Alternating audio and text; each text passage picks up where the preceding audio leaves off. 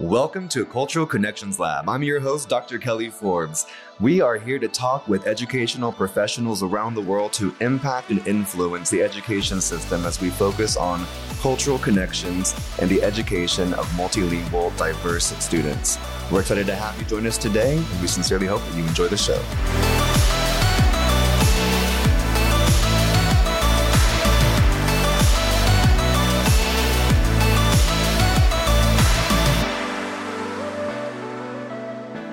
Are you ready to take your school district to new heights?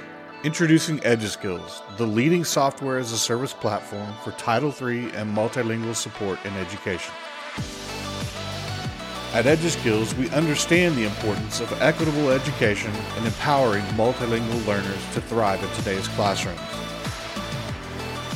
Our cutting-edge technology provides school districts across the nation with the tools they need to enhance language acquisition, foster inclusivity, and improve academic outcomes.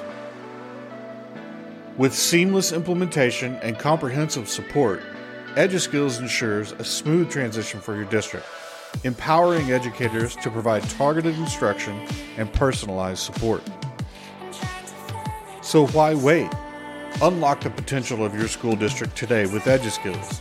Visit our website at eduskillsllc.com or call us now at 405-879-9898 to schedule a demo. EduSkills, transforming education one student at a time.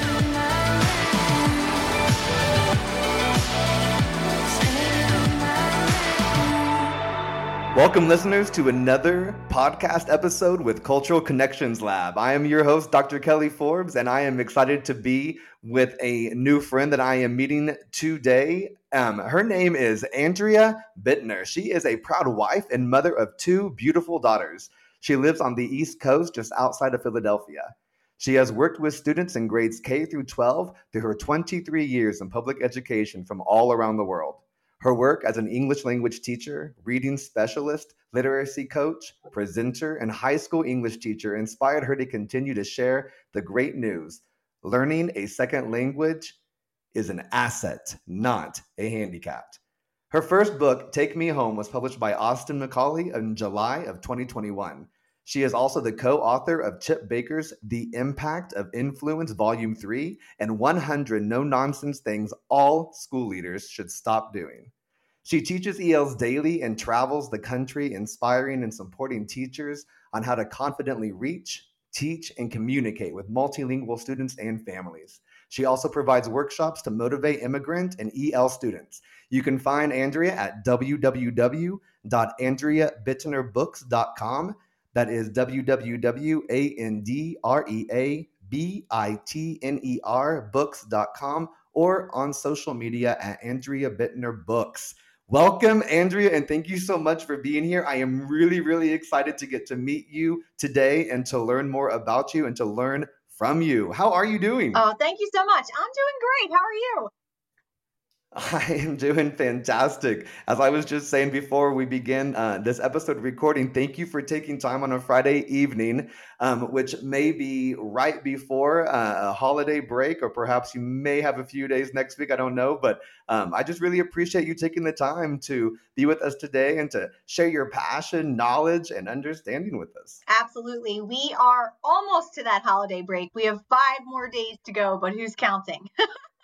I think every educator across the nation is always counting down to the next, and the kids the even next more. winter holiday break. Yeah, my kids have got their little, their little calendar they're checking off, and they know every day how many days are left. Absolutely. And listeners, you know him well. This is our co-host today, Dr. Taylor Tribble, CEO and president of EduSkills, the sponsor for this podcast. So thank you so much for being here to co-host with us. And I'm really thankful to Dr. Tribble because he always is this bridge allowing me to network and connect with other amazing educators across the nation. And he is, again, this bridge that I get to meet you. And I know that you and Dr. Tribble have only, I think, met just one time, had a conversation, but he was really inspired by your story, and he reached out to me immediately. And so we wanted to make sure to invite you to be on the podcast. And again, thank you because we want to hear more about this. So we really like to just talk about, the role that culture plays in education, the role that culture plays in our families and ourselves and our leadership, and what all of that looks like in the pre-K 12 system most specifically, but also and beyond, right? And so whenever I got the phone call from Dr. Tribble, he was telling me a lot about your book, Take Me Home. And it really struck a lot of chords with me. Whenever I first got into education, it was as a newcomer teacher in middle school, 6th through 8th grade, with 7 countries and 8 languages represented. And it was an incredible experience. So I was able to imagine and envision a little bit about what this was like, and was watching some videos of other students that you read the book to, and they want you to write about them as well. But it just seems really, really special. So is there anything that you want to share with how you and Dr. Tribble met, and this story and all of these connections that we're making right now? Sure. I mean, I've been, a follower and admirer of the work that Dr. Tribble does, and we met on social media and set up some time to connect and learn more about each other, which was fantastic. And that was Nice. the first time that I had shared with him about our work and our mission, and our goals, moving forward with what we're doing with Take Me Home. Take Me Home is a true story of 11 of my former students who give a firsthand account of what it was really like to become bilingual in America. And it was, Mm. like you said, released in 2021. And we're really proud of the impact that it's making. It's been read by educators, it's been read by middle and high school students. It's been part of PLCs and professional developments that I've done. And what it's really starting to do is shift perspective in a positive way on the diversity that our ELs bring to the table as they're coming into our schools.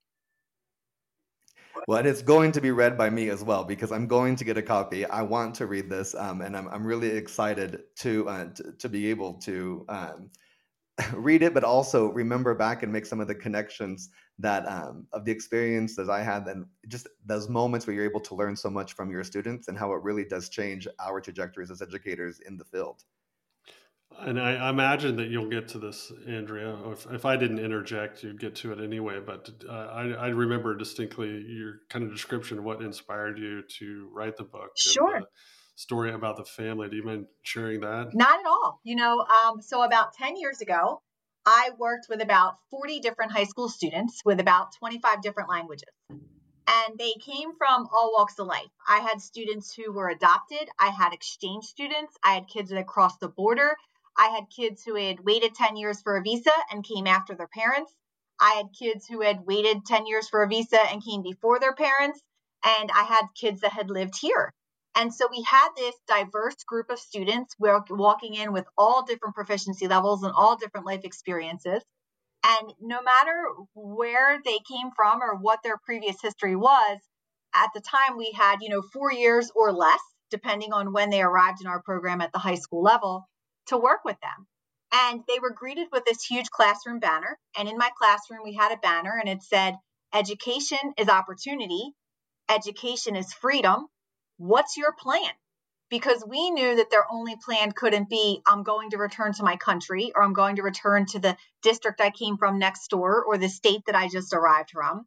And their second plan couldn't be, "I'm not going to be successful here," because their parents and teachers, as we reminded them often, had worked so hard to give them this gift of becoming bilingual that we were not going to allow them to not go out into the world and use it. And so at the time, as we went through this program and we worked with all these awesome kids, I had one particular family I worked with, the Lopez family, and I had taught all 7 of their children. And there were all boys and one girl. And they happened to be from the country El Salvador. And I've been to Salvador myself 3 times to do some work with schools down there. And so I knew this family, I knew the aunts, the uncles, the cousins, the kids, over an extensive period of time. So we started with Sergio, and then we had Jeffrey and Jeffrey from Las Vegas, all the way down to Nancy. And Nancy, like I said, was the only female in the family.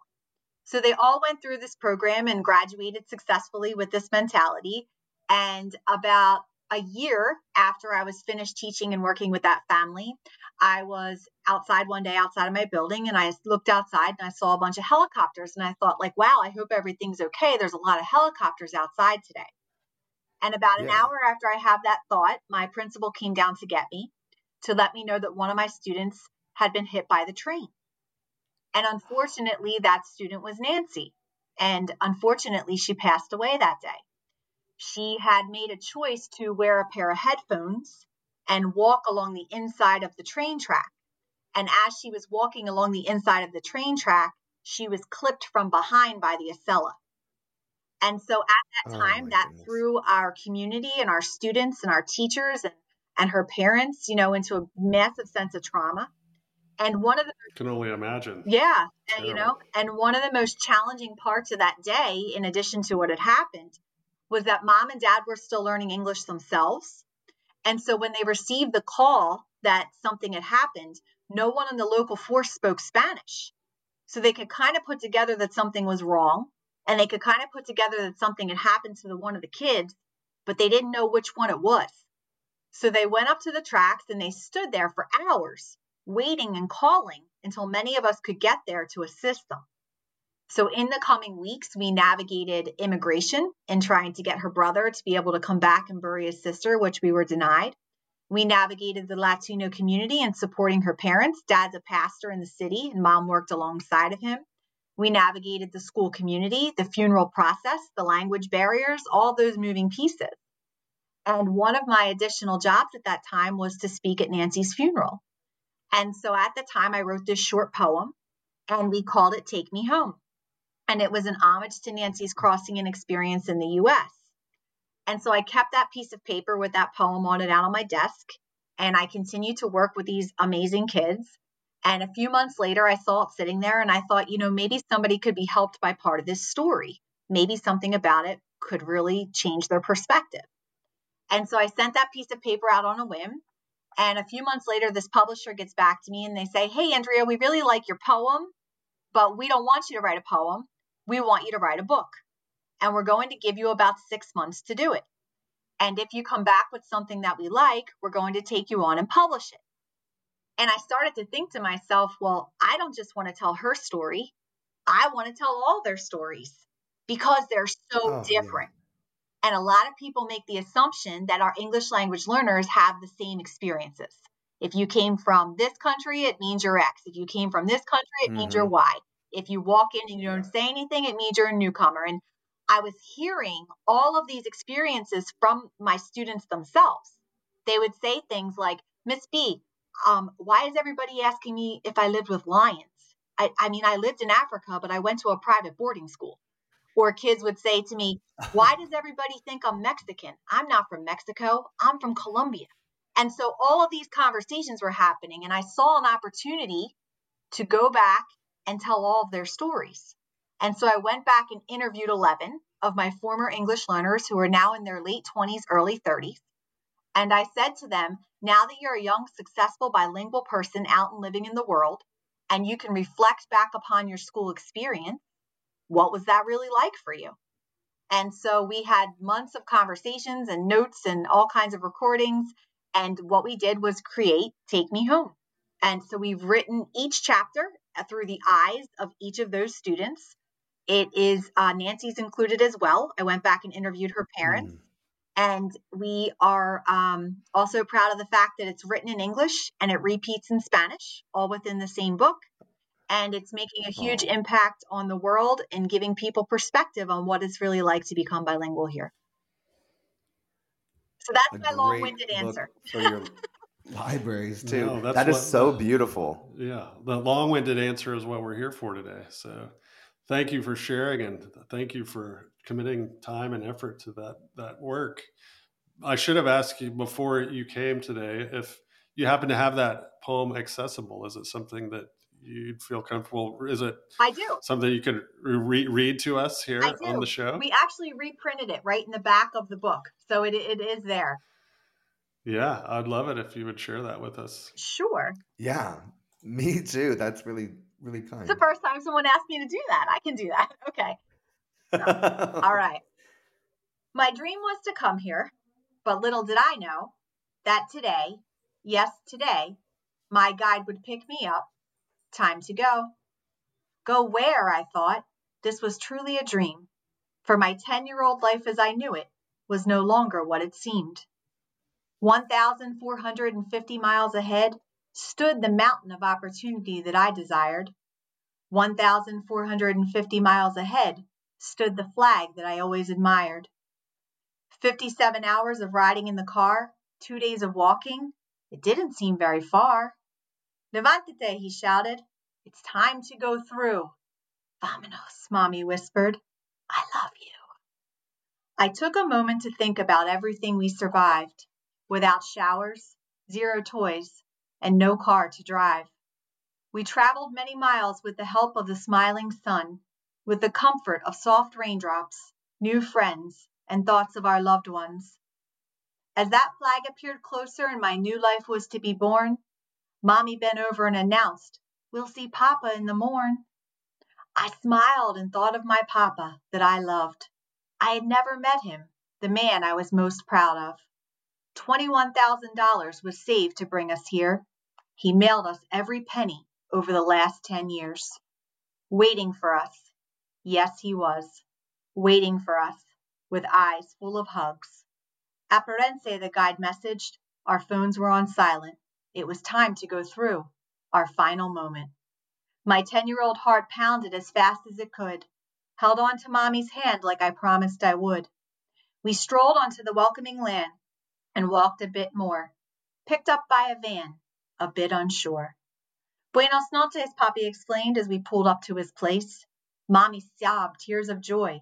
They could finally embrace. I looked around at this new life of mine. No language, no traditions, not sure of what I would find.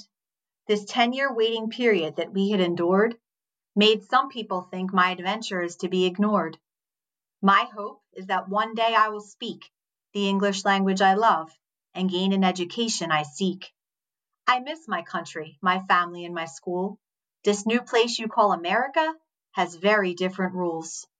Please respect, accept, and admire the young person that I am, for my journey began with the same ideas, similar to those of President Abraham.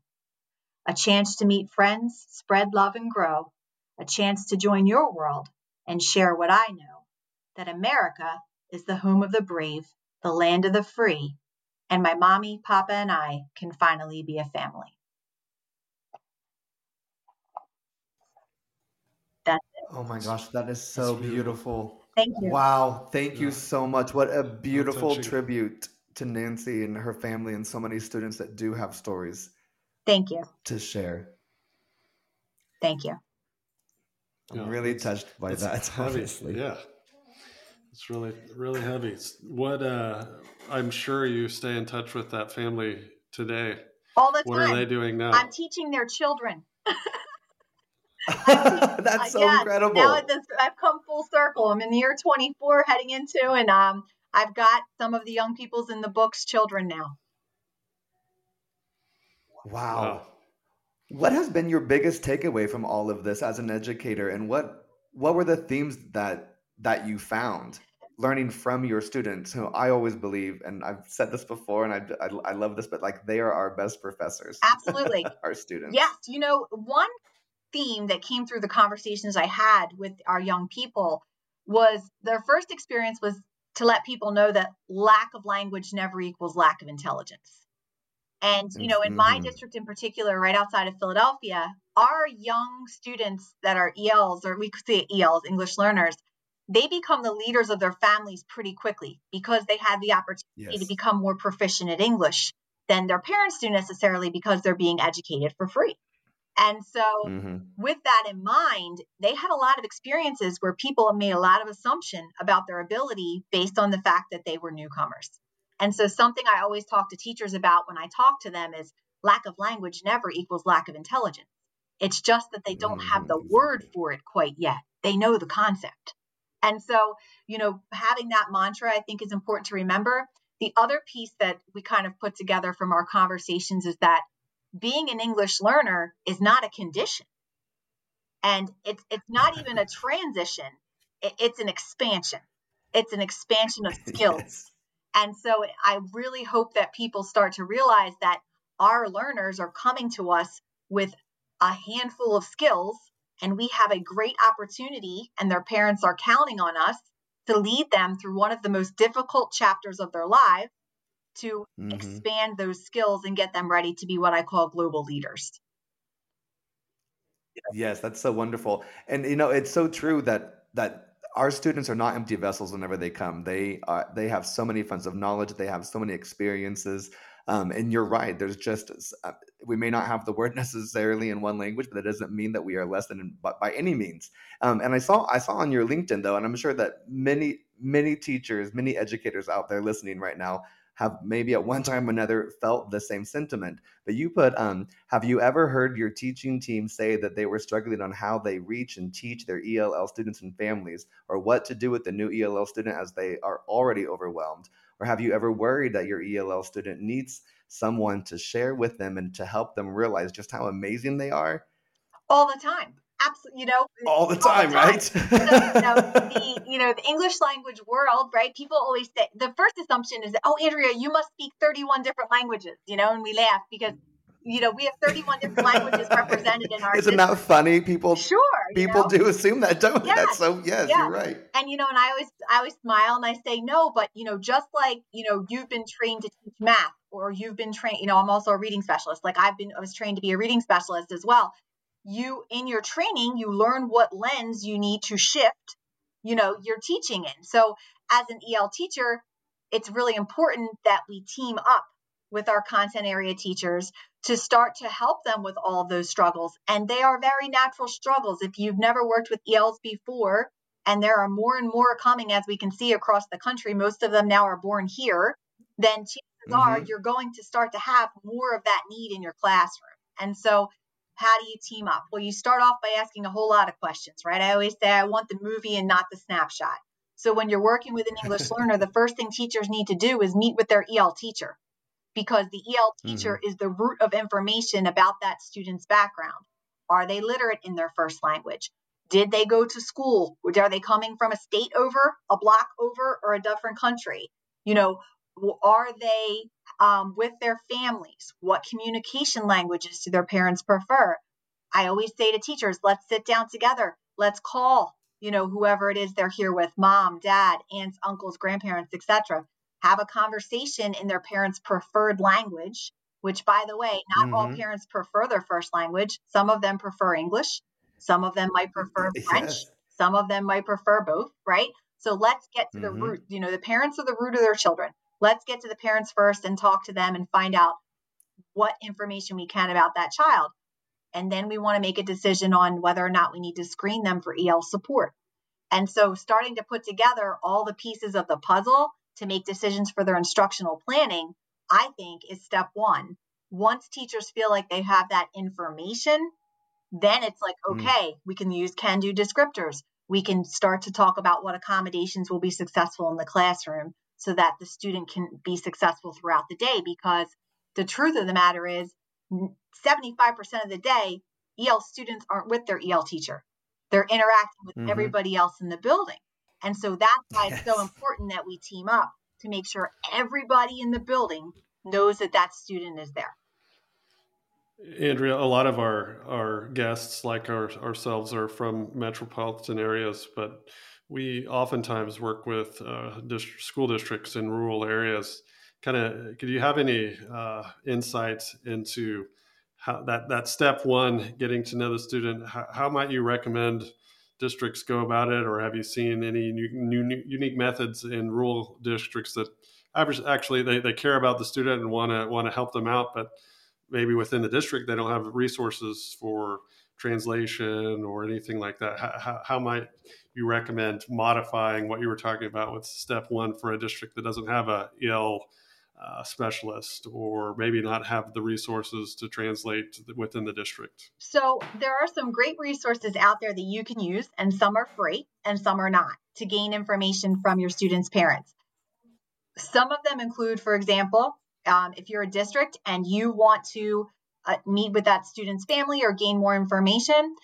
For example, in our district, once we receive that home language survey that indicates that a student is speaking another language at home, our follow-up immediately is a Google translatable email, because we want to learn more about what language looks like in their home.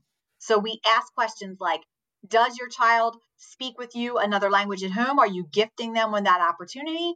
Or do they just hear you and dad speak a different language and they haven't learned it? Or do they just use that language when they travel in the summers? Or did you fill out the form wrong? So what does that look like in your house? And using that Google Doc and allowing that translation feature to be on it allows the parent to put it in the language they prefer and email more information back to you. So that's one way immediately that you can start to gather more information with that email. When people feel like they may be uncomfortable in asking a family what language they prefer, I always offer to schools this template. I say to my parents, and I do this all the time, "Hi, I've been notified in our school system that your child speaks a different language. I think that's fantastic. Thank you for giving them that gift. I would love to know what language you prefer school communication to come home in." That's it. And usually they'll come back to you with what they prefer. A second option that's free is called talking points. If people are not familiar with this, it's an awesome Yes, asset. that's wonderful. We use it all the time. It's free.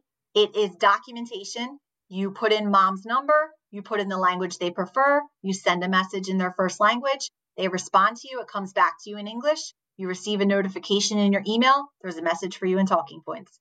I have students from, like I said, all over the world. So it's really great. And people can use it with English as well. You can put English as their preferred language, but it's nice because it goes directly to their phone. And so it's a text messaging service. If you're looking for something the district can purchase, or maybe a few districts could get together and maybe purchase one license, right? If you're in a rural community and you have limited funding, using your Title III funding can sometimes be challenging. Maybe you can kind of pull together, but we use language-based services and Propio One. Language-based services is amazing. It is 163 languages available, 24 hours a day, 7 days a week with live interpreters. So when, Mrs. Vo comes into the office in the morning, because your office is your front line who works with the parents very often, and they say, Miss B, please come down to the office. Miss Vo needs to meet with you. By the time I get to the office, I've already dialed the 800 number, have the live Vietnamese interpreter on the line, and I'm ready to have a proactive conversation. So I would suggest checking into that, as well as Propio One. I like Propio One. We use it as well in our district because A, it has a Zoom option. So you could have a live interpreter join you for Zoom and conference calls, or B, they have written translation. And so those are 4 resources. 2 others you could use for students are the Pocket Talkers, which people can purchase on Amazon for like $100 or maybe less dollars. And those are really great for students to use to have conversations. And a free app, it's called Say Hi, SAYHI, again, for verbal conversation. It also allows you to take a picture of a document and it will immediately translate it into the student's first language, which is a win-win if they're literate in that first language. Or C, students can type their first language into it and it will speak to you in English. So there's a lot of things out there. I just think schools have to start to be committed to investigating what's available. Communication is of the utmost importance, correct? So if we're not able to communicate with them in a language in which they can understand, then I love those worthless communication. Thank you for sharing those. Specific examples I think are definitely helpful. And also, I think sometimes there's a stigma around using Google Translate or things like that because it's not always accurate, which is absolutely true. It's not always accurate, but there are times when you have no other option. And so get those examples of free or even cost options that cost are I'm sure very helpful and appreciated to people from school districts that listen in. I believe that the parents, though, and any of the guardians that we work with are always so appreciative, though, of any effort that is made. So, of course, we need to communicate with the utmost integrity and making sure that everything is correct as possible. But I do encourage everyone, you just go to the link's end to make sure that you can communicate in a way. And that once you start that, the parents can really help us understand, just like you were explaining, the best way of communication. And because we're both bringing assets to the table, we'll be able to communicate. We can work through anything together. I couldn't agree more. And something else I think is important to add to that conversation is I highly discourage utilizing the student to translate for their parents. And I highly Oh, discourage thank you for saying I that. highly discourage it. And I'll tell you why. You don't want to use the student. You don't want to go grab that friend down the hallway. You don't want to require them to bring in a neighbor. And you don't want to grab that teacher and pull them out of class to help out for a few minutes. Because as a parent myself of two teenage girls, there is nothing more disempowering as a parent than walking into a place where your child spends almost all of their time every day and not being able to be given the platform to share the most information comfortably. Because there could be Hmm. things that you don't want your child to know. And here they are translating for you. Or there could be things that you don't want their sibling to know about their brother or sister, or even themselves. There could be things that you don't feel comfortable sharing because of a neighbor that's in your neighborhood. So you have to invest in these platforms that are out there to give parents the opportunity to share the most information with you. And I think that's the best way to Hmm. establish a relationship of confidence. And we will be right back. Are you ready to take your K through 12 multilingual programs to new heights? Look no further than the experts at Kelly B's Consulting. We're not just consultants, we're partners in education, with a passion for empowering students and enriching your classrooms. At Kelly B's Consulting, we understand the unique cultural and linguistic needs of your diverse student population.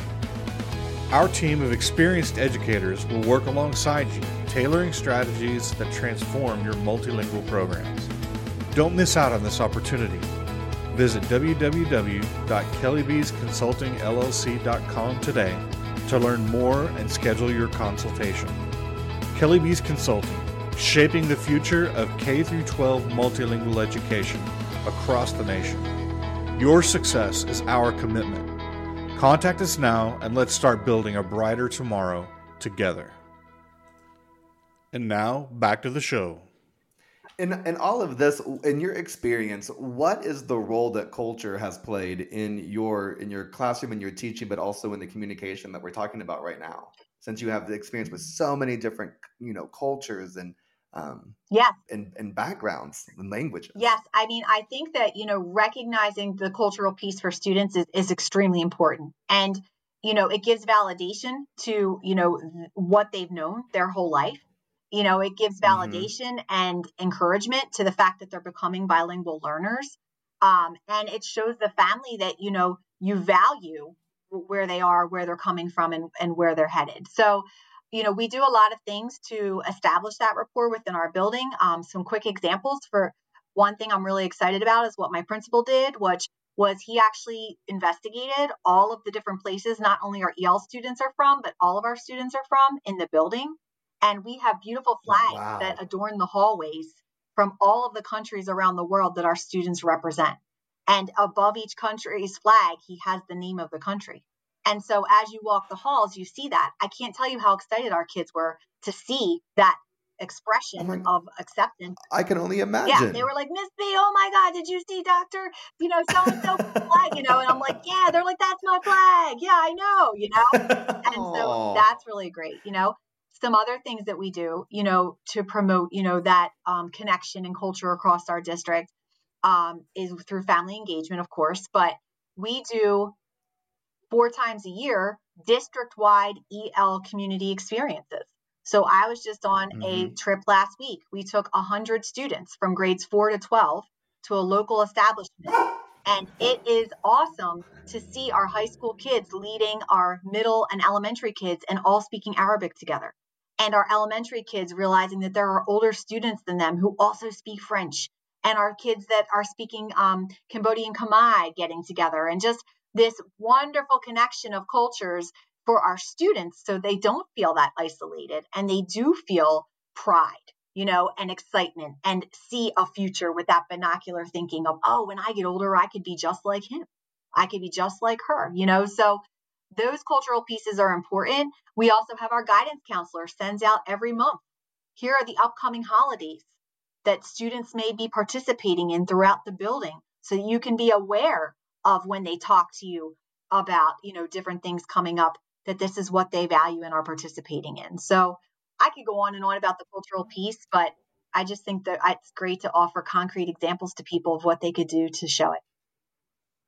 No, 1,000%, and thank you for sharing all of that. And I want to celebrate. I do not know the leader of your building, but I want to celebrate the principal for taking the time and really wanting to celebrate the cultures, the backgrounds, the flags, the representation, the identity, and to celebrate these students that are represented in the school. And that's great exposure for other students that otherwise wouldn't have it. So, what a great opportunity for everyone and to create a truly interconnected and inclusive environment for all the students. Yes. That's really so exciting.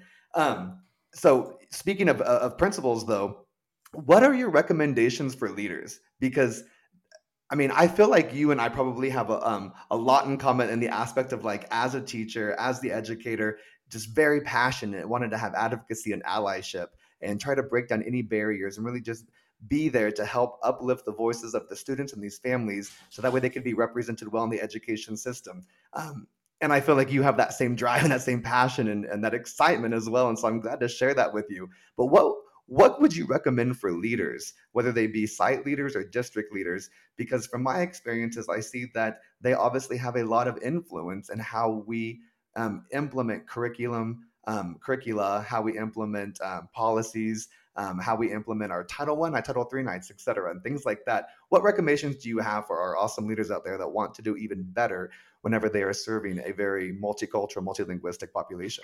I have a couple of ideas. I think that, first of all, it's really important to start to establish a system, not only within your school, but within your district, that is more proactive and less reactive to English learners coming into it.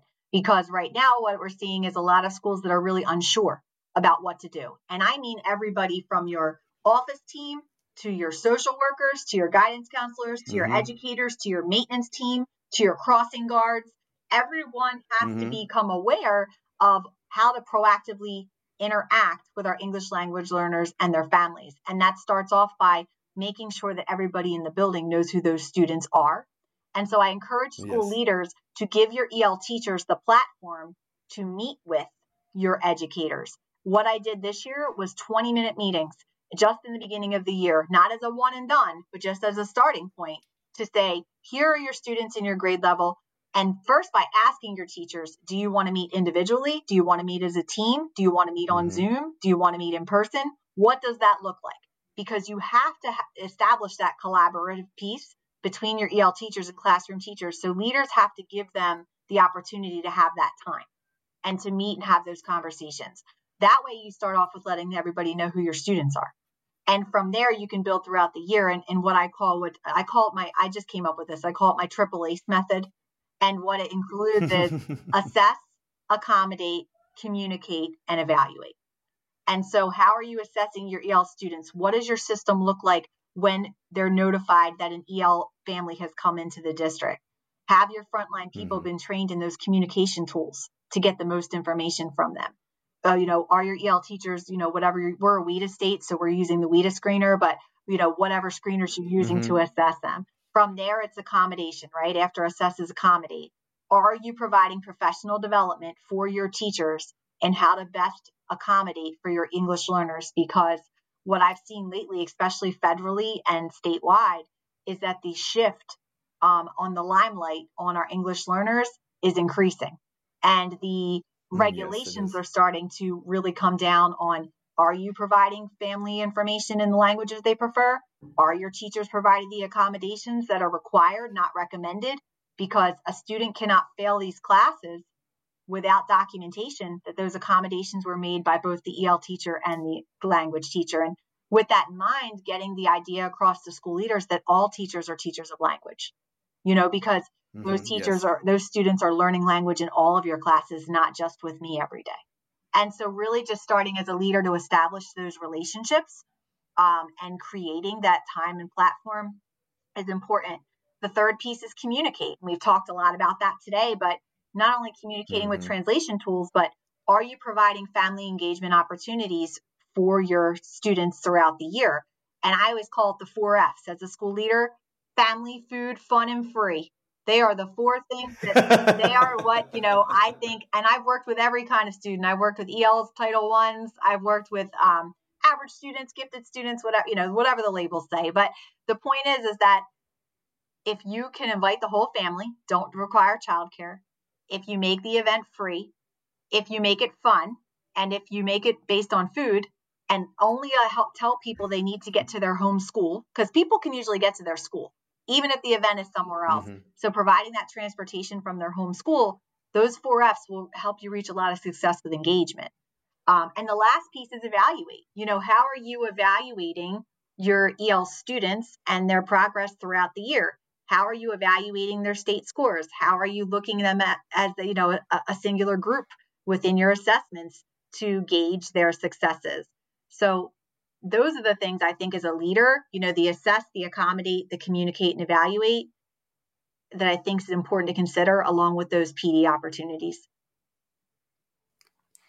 Do you mind What a great clarifying? template for leaders to Triple use. E. So thank you. That's Yeah. really, really amazing. Yes. Sorry. Do Go ahead, you Dr. Trimble. Oh, yeah, I was just going to say, in regard to assessments, keeping track of progress throughout the school year, we all know that every state requires a language proficiency assessment, so that's a given that's going to be done. But what do you do, and what do you recommend on the kind of in between those 12-month annual assessments?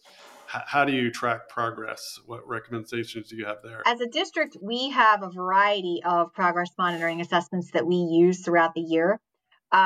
As a department, we use a company for our curriculum, because that's really important that your EL teachers have a curriculum, and so the curriculum that we use is called Vista Higher Learning, VISTA. And what we like about it is there are assessments built into it that allow us to progress monitor them based on each unit that we're teaching. And so it's got reading skills, writing skills, listening skills, speaking skills. And it's something that we are using this year, but we're finding a lot of success with it. So I guess, I don't think there's one assessment that is going to be, a one size fits all.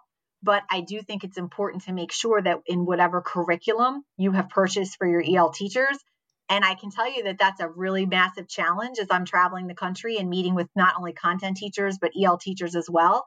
Some districts have not committed to purchasing EL curriculums for their staff. And so as a leader, that's something you need to have, because those things should be built into it.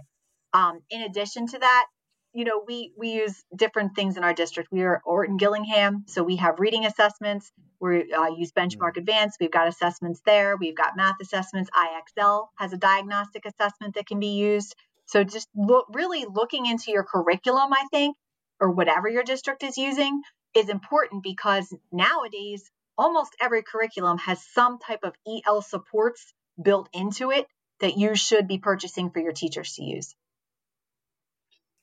That is it's the really advantage today. I mean, like Kelly, when I started in the early 2000s teaching, that we had to do it all ourselves, hodgepodge, cutting up paper, clipping things out.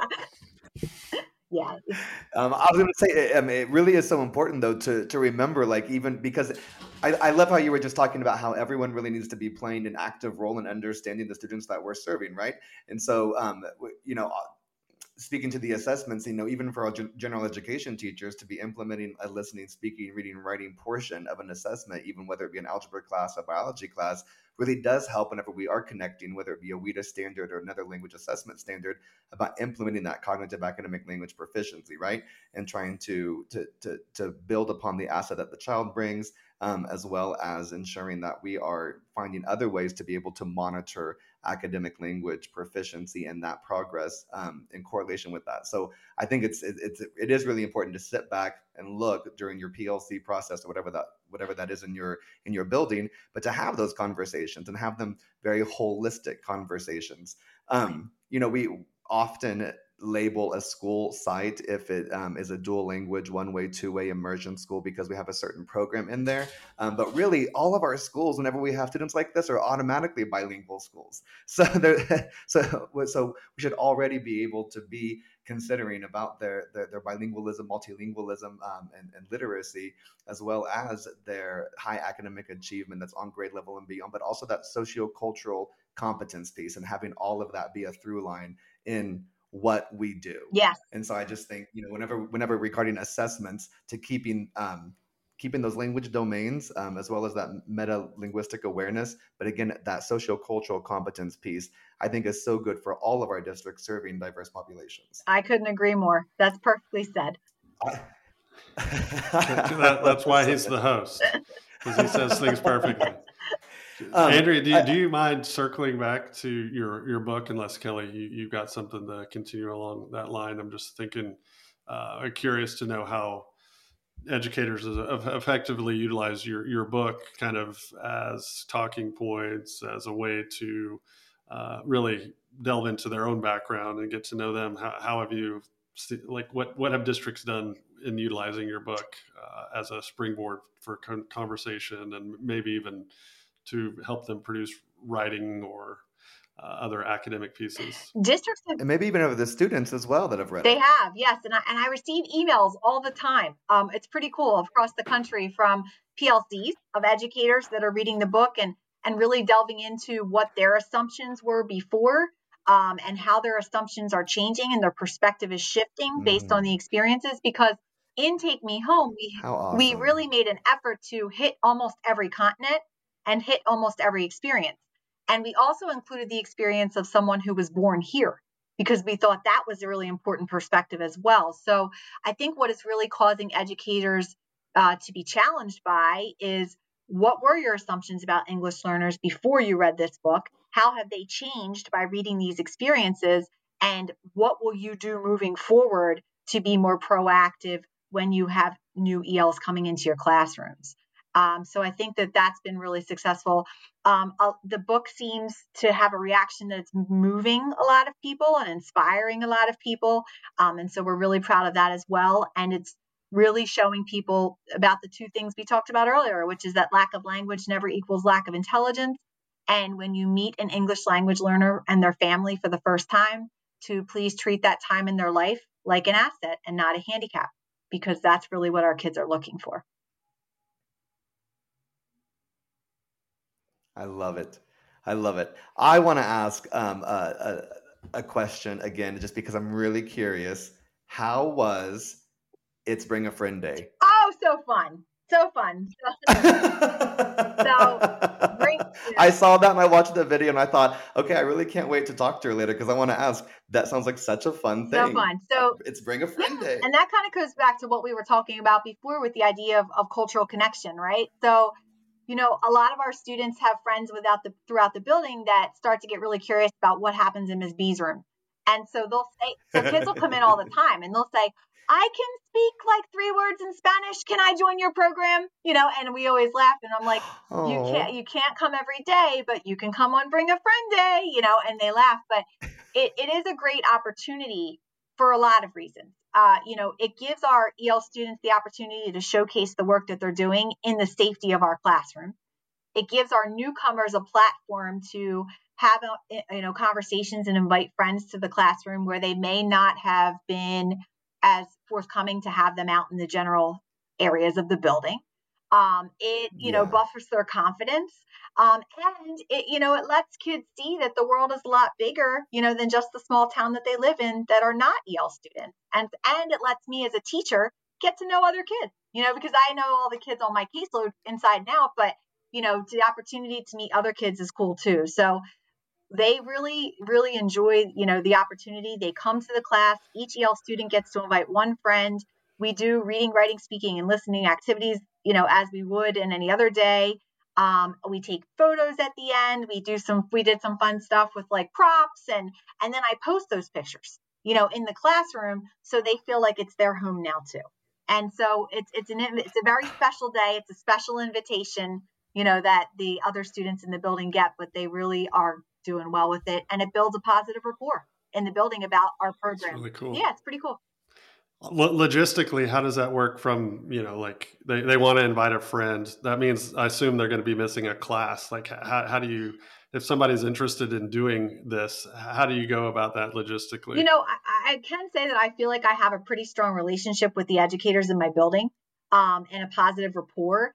And they value that opportunity for our kids just as much as I do. And so when, it's time for that Bring a Friend Day, it's once a marking period, it's for 30 minutes. And our teachers say, yeah, go ahead. because it's a great opportunity they value as well as I do to let our kids connect and bolster the confidence of our EL students.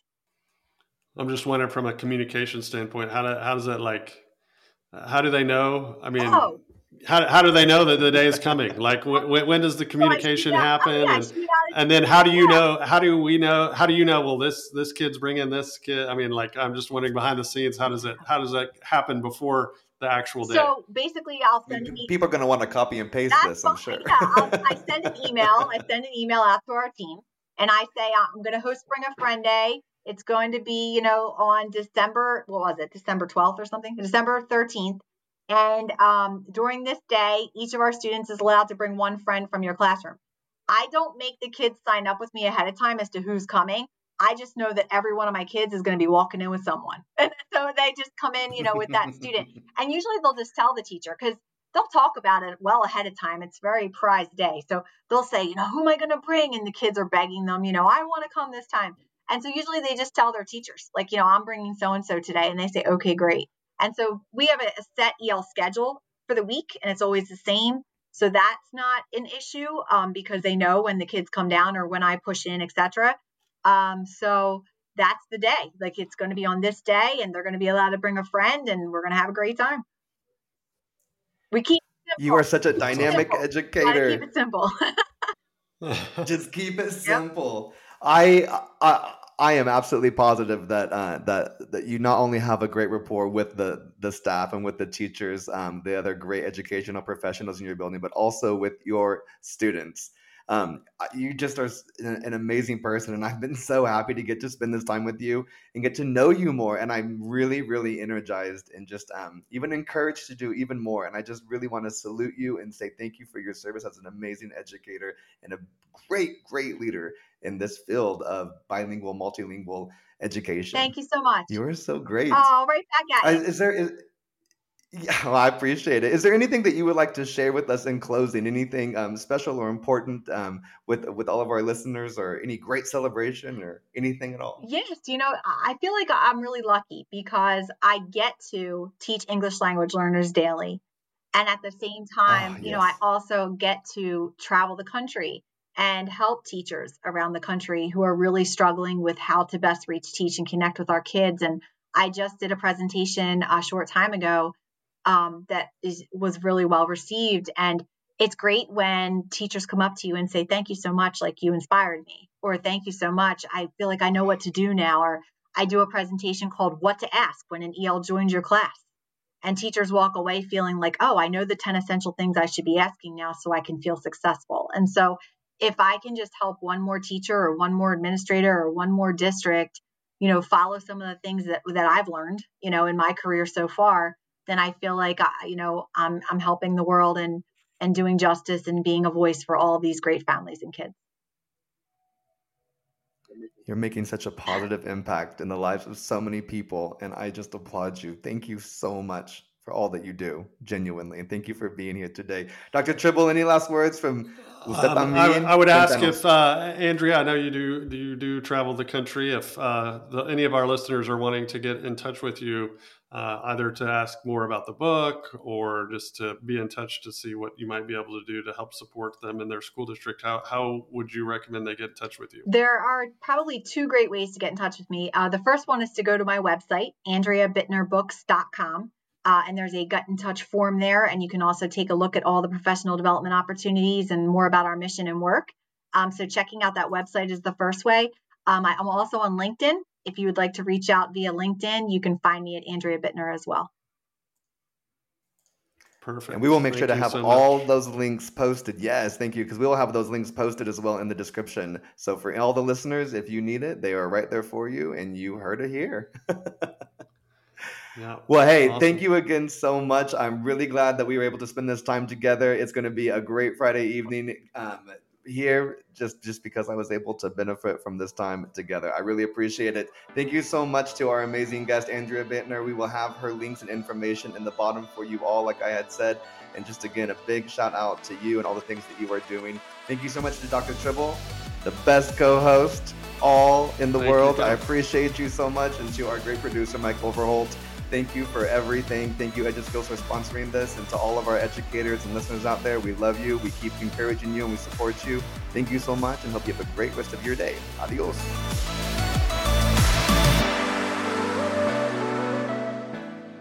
Thank you for joining us today. Don't forget to like, follow, and subscribe. Adios.